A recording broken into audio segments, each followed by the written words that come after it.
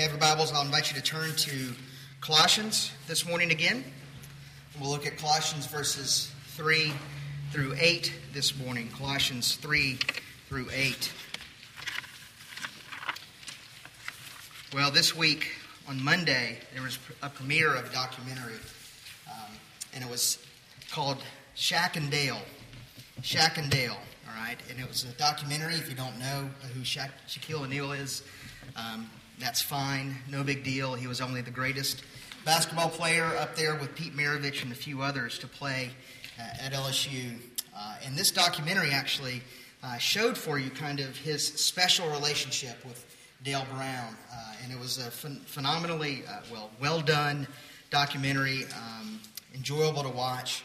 And it was neat for me to watch it because back then, whenever Shaq was here from 89 to 92, I went to a lot of those games and watched him play. And it was really a neat thing to be a part of and to see it. But what this documentary did was it actually showed for you, again, this very special relationship that Dale Brown and Shaquille O'Neal had.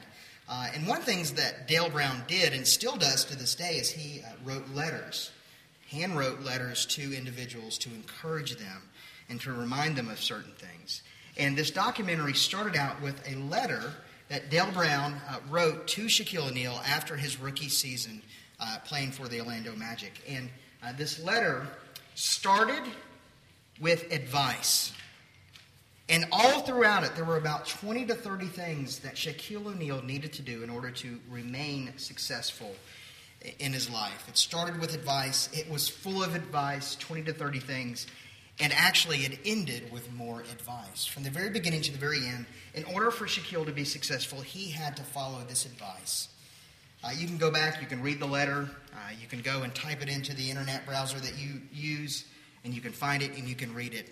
And you'll read this letter, and you'll think, man, this is a really good letter. This is great advice. And if only you and I could follow this kind of advice, then we would be successful as well. Well, this is what the world thinks oftentimes, that in order to be successful in life, you must have good advice, and you must work hard to follow that advice. But as we get into the letter that Paul wrote to the Colossian believers, I want you to notice the difference between the way Paul thinks and the way that the world thinks. The world thinks, again, that we must follow advice, but here Paul doesn't give advice to the Colossian believers.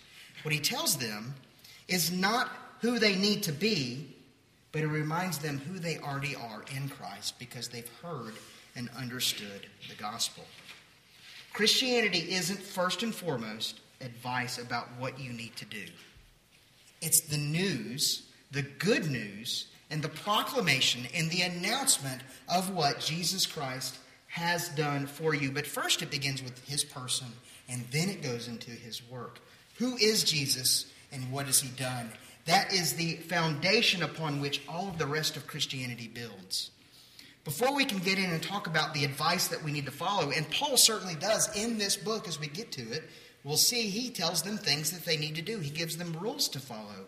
But he doesn't begin there.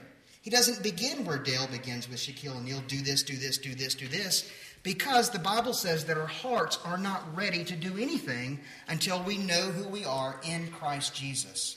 The Bible says that we are broken beyond repair. And even worse than that, we are dead in our trespasses and sin. Dead people don't need advice. Dead people need gospel life. Dead people do not need advice. What you and I need is gospel life, and that's what Paul gives to the Colossians. So this morning I want to read this for us, Colossians 1, verses 3 through 8, and then we'll dive in to see how Paul teaches the Colossians about Christ and shares the good news with them. Hear God's good and kind word this morning. We always thank God the Father of our Lord Jesus Christ when we pray for you, since we heard of your faith in Christ Jesus and the love that you have for all the saints, because of the hope laid up for you in heaven. Of this you have heard before in the word of truth, the gospel, which has come to you, as indeed in the whole world it is bearing fruit and growing, as it also does among you since the day you heard it and understood the grace of God in truth. Just as you learned it from Epaphras, our beloved fellow servant, He is a faithful minister of Christ on your behalf and has made known to us your love in the Spirit. Let's pray and ask for the Lord's help in understanding this word. Pray with me. Our Father, we thank you for giving us this word through your servant, the Apostle Paul. We thank you that over thousands of years we can hear the gospel once again. And I pray, Lord, that you would help us to understand it, that by the work of the Spirit we might be called your people, that we might be made your children. Father, some of us have heard this and have understood it for a long time. Others of us need to hear it for the first time, and we pray that you would do that work for us for the sake of your glory, for the sake of your kingdom. For your name's sake, we pray this in Christ's holy name. Amen. Well, this morning I want to look at this passage in three ways. We're going to see gospel thanksgiving, because Paul begins by simply giving thanks. Secondly, he talks about the results of the gospel results. And then thirdly, we're going to see a gospel witness. So in verses 3 through 5, we see Paul giving gospel thanksgiving. What does he say? He says, "We always thank God, the Father of our Lord Jesus Christ, when we pray for you." Okay, so he's beginning by saying we're very thankful for certain things. First of all, he's thankful for who they are. He doesn't tell them, I'm thankful for what you're doing first and foremost. Notice that. He doesn't say, I'm very thankful that you're polite. Okay, I'm very thankful that you're kind. I'm thankful that you are generous or any of those things. He doesn't start there. He says, I'm thankful whenever I pray for you because we've heard about certain things, your faith in the Lord Jesus Christ. He's not thankful to the Colossians, notice that. So he's thankful for certain things, and he's thankful to one person in particular. He's thankful to God. He isn't thankful to the Colossians. He's not telling you, I thank you for all the things that you've done. He goes back to the root, and he says, I'm thankful because of what God has done for you.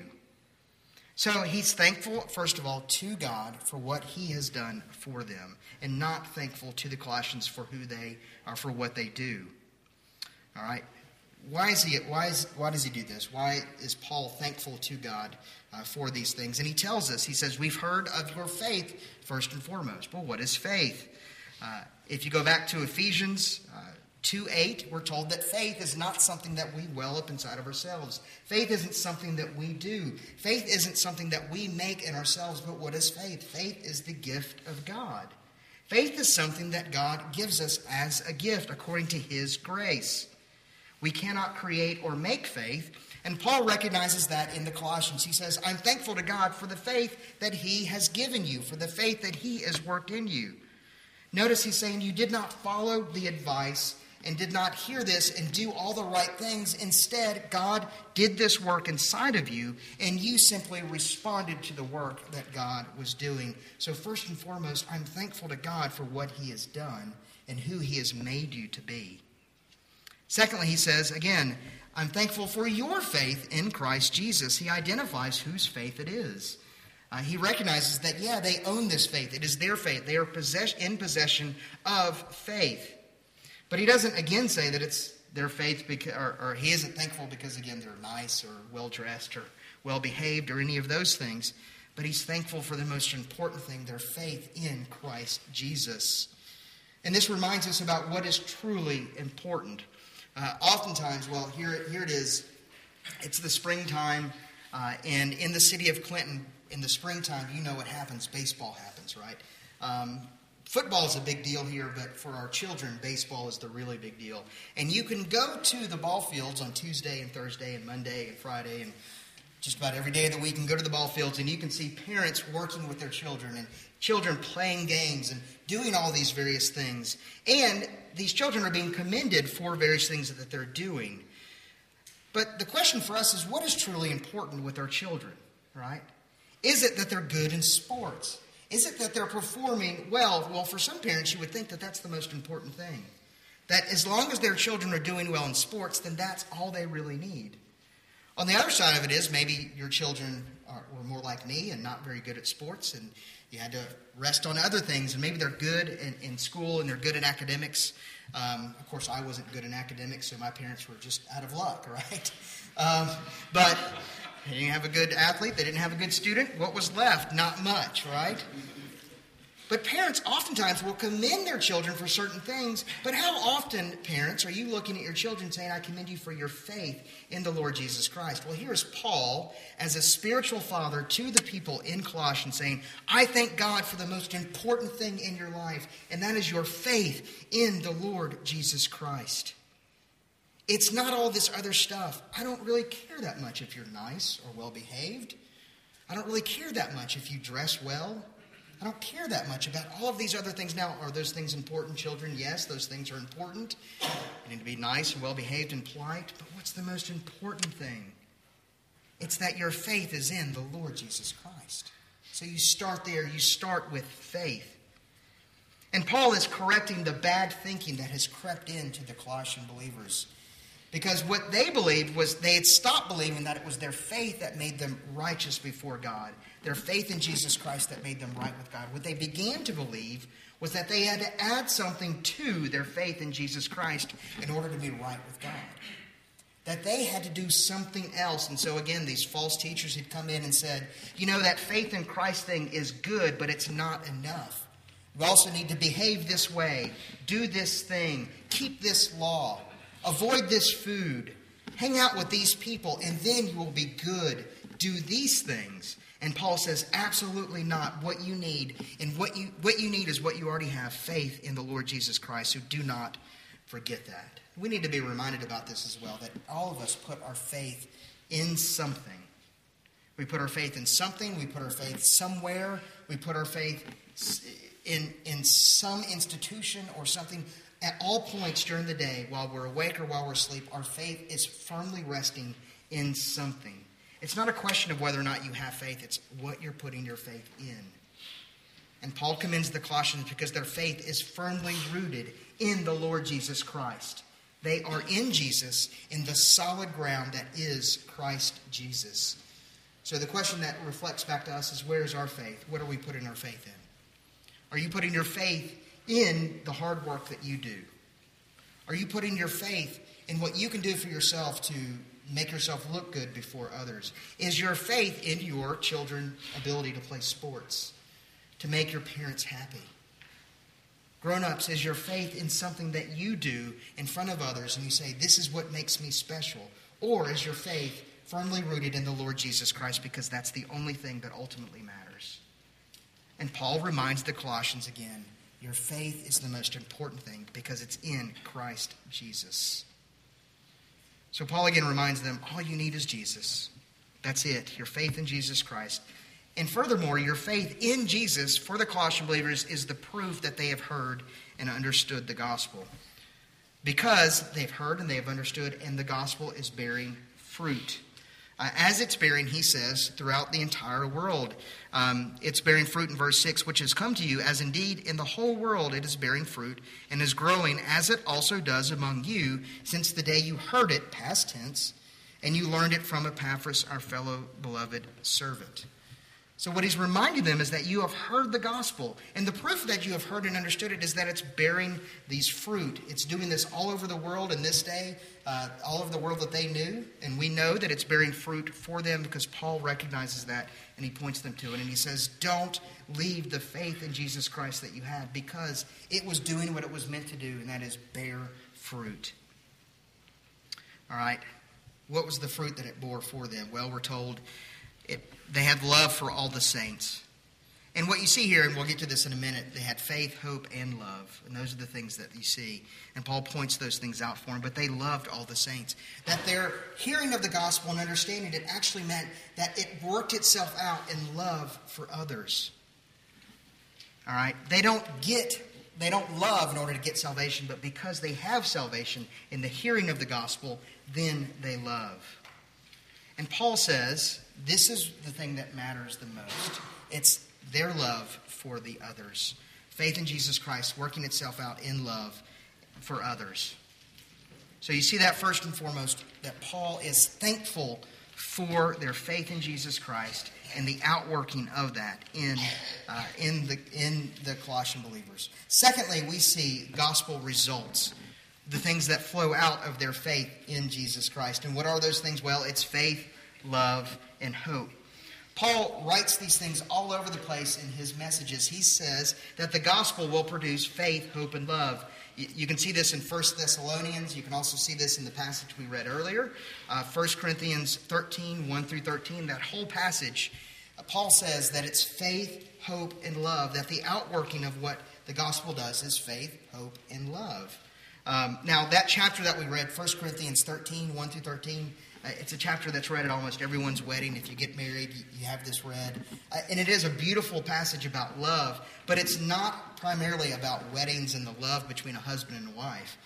This passage in 1 Corinthians actually comes in the midst of a section that's talking about the spiritual gifts. The Corinthian believers had actually been jockeying for position among them and trying to outdo each other with the speaking of tongues and with prophesying and all these various things. And they thought that those were the higher gifts. Well, Paul looks at the Corinthians and says, stop seeking those gifts, because those things, the speaking in tongues and the prophesying, you think they're the most important things, but here are the most important things: faith, hope, and love.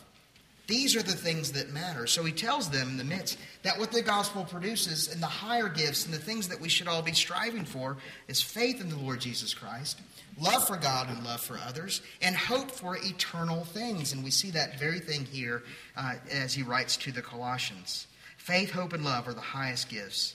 Once again, Paul is combating false teaching. And he is trying to tell them your confidence needs to be in the gospel, not in what you do. They don't need anything else because the gospel has done its work. How do you know it's done its work? Because they have faith in the Lord Jesus Christ. Since we have heard of your faith in Christ Jesus and of the love that you have for all the saints, not just for the saints that they get along with, not just for the saints that look like them or make as much money as them, but for all of the saints, all over the place. Right? That's a pretty big word, all there, all the saints. And 5, because of the hope laid up for you in heaven, faith, hope, and love. And what Paul is reminding them is, if you leave the gospel of the Lord Jesus Christ, if you forget about that first message that you heard, then you will also bear other fruit. But it will not be the fruit of faith, hope, and love.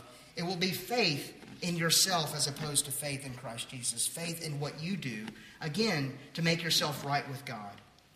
But because you're dead in your trespasses and sin, you do not simply need faith in yourself to do what's right. What you need is to be revived. And what it produces, what false teaching apart from the gospel produces, is not love for all the saints. It produces self-love. It produces a selfishness that says, I'm more important than anyone else, and what I do is more important than what anyone else does. And false teaching also produces hope. But it's hope in the wrong thing. It's not hope in eternity or in the eternal things. It's not an eternal perspective that comes, but it's hope in the things of this world. It's what comes out and what happens in the prosperity gospel and the preaching that what God really wants is for you to be happy in this life. What is their hope? Their hope is only for the things of this life. And so what you see people that are caught up with the prosperity gospel is they're trying to follow the advice in order to make God happy, in order to get all the blessings that he promises in this life. But the gospel is the kind of hope that we get, not for this life, but into eternity. And it's the kind of hope that we get whenever we look at our circumstances and we say that this is not it.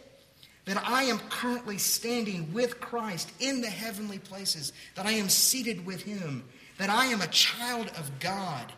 And even though through this life I might have trial and suffering, and the circumstances of my life might not be good, I am already right now seated with Christ because my assurance of salvation is secured in his finished work.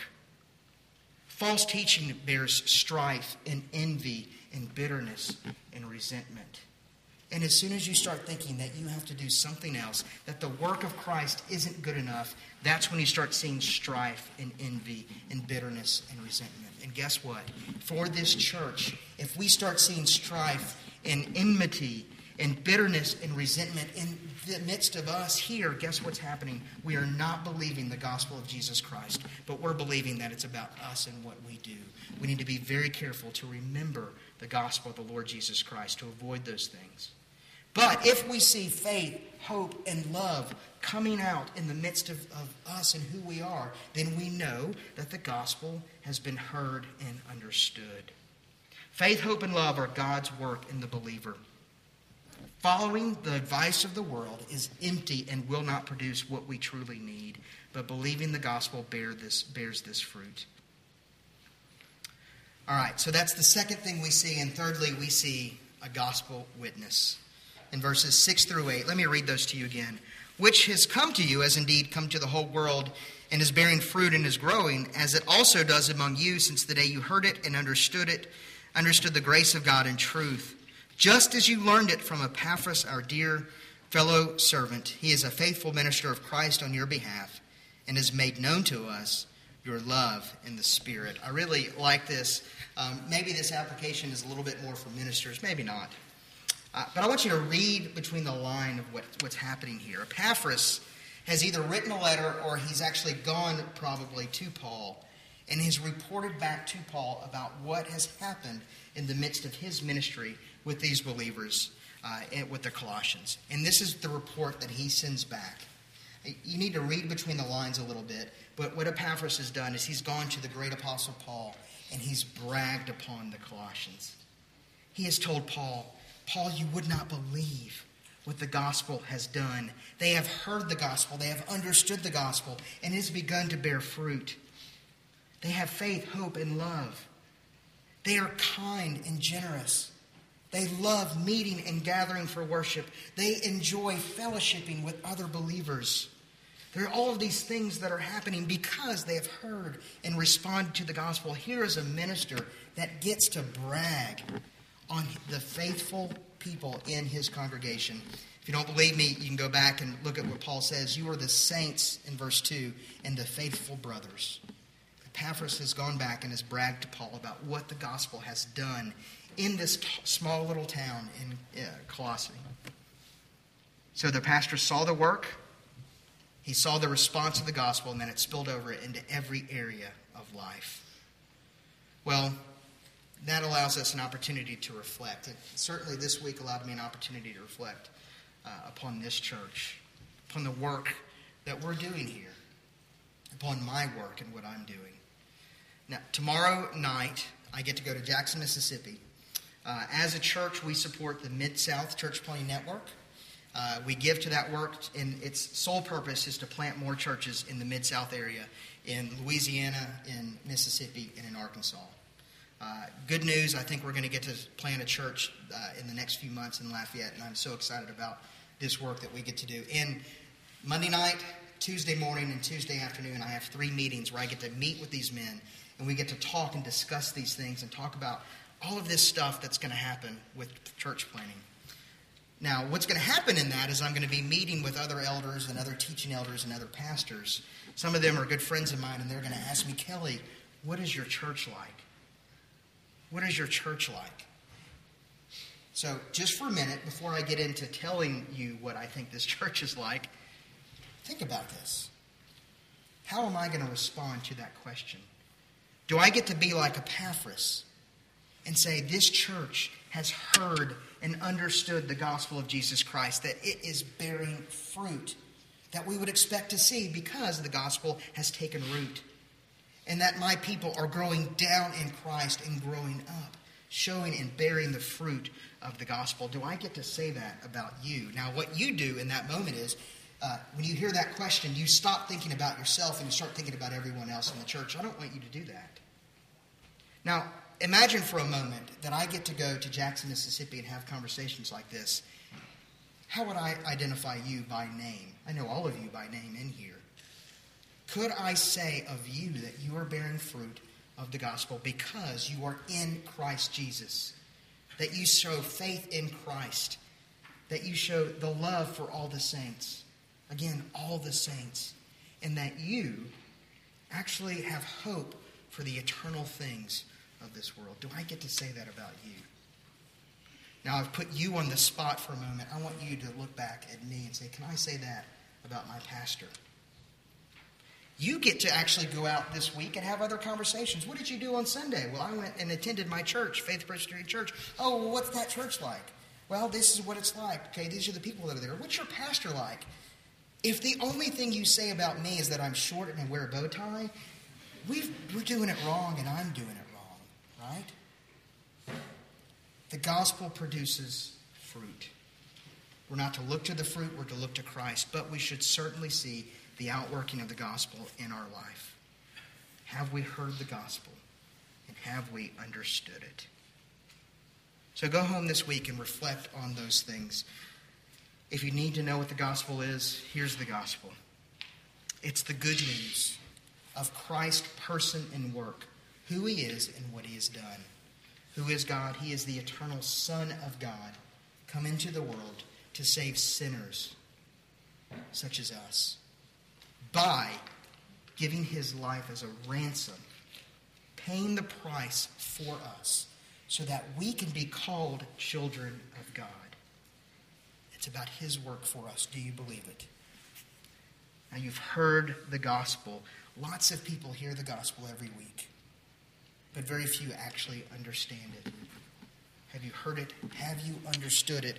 Paul says here to the Colossians, you have heard it and you have understood it, and because of that, it's bearing fruit. Have you heard the gospel? Have you understood it? Look at your lives. What kind of fruit is it bearing? And if you look and you see that it's bearing enmity and strife and resentment and bitterness, what do? Well, there's not a list of things for you to do. It's simply this. Go back to the beginning. Go back to the Lord Jesus Christ. Fall on your knees before him. Beg his forgiveness and accept the grace and the mercy of God for sinners like us. If you're like me, you see bitterness and resentment in your life, and you believe it, and you've heard these things. What do we need to do? Guess what? We need to go back to Christ. It's not a list. It's not a lot of things for us to do. We go back to Christ. We fall on our knees, whether believer or non-believer. If you've heard it today and you've understood it for the first time, tell somebody. Tell one of the elders. Tell me. I'd love to get together and talk with you more about these things. This is the gospel of the Lord Jesus Christ. This is what we do. This is the message we proclaim. I hope you've heard it and understood it. Let's pray. Father, we thank you for this word. We thank you, Lord, for faithful ministers like Epaphras who have proclaimed the good news of the Lord Jesus Christ, who get to brag upon the work that you're doing in the lives of your people. Father, I pray that you would do that work in my heart. I pray that you would do that work in the hearts of all those that are here. I pray, Father, that we would be a people who are bearing fruit, not simply for the sake of bearing fruit, but as a response to the work that you've done. I pray that we would be a people that are resting upon the Lord Jesus Christ, that our faith would be in him and not in ourselves.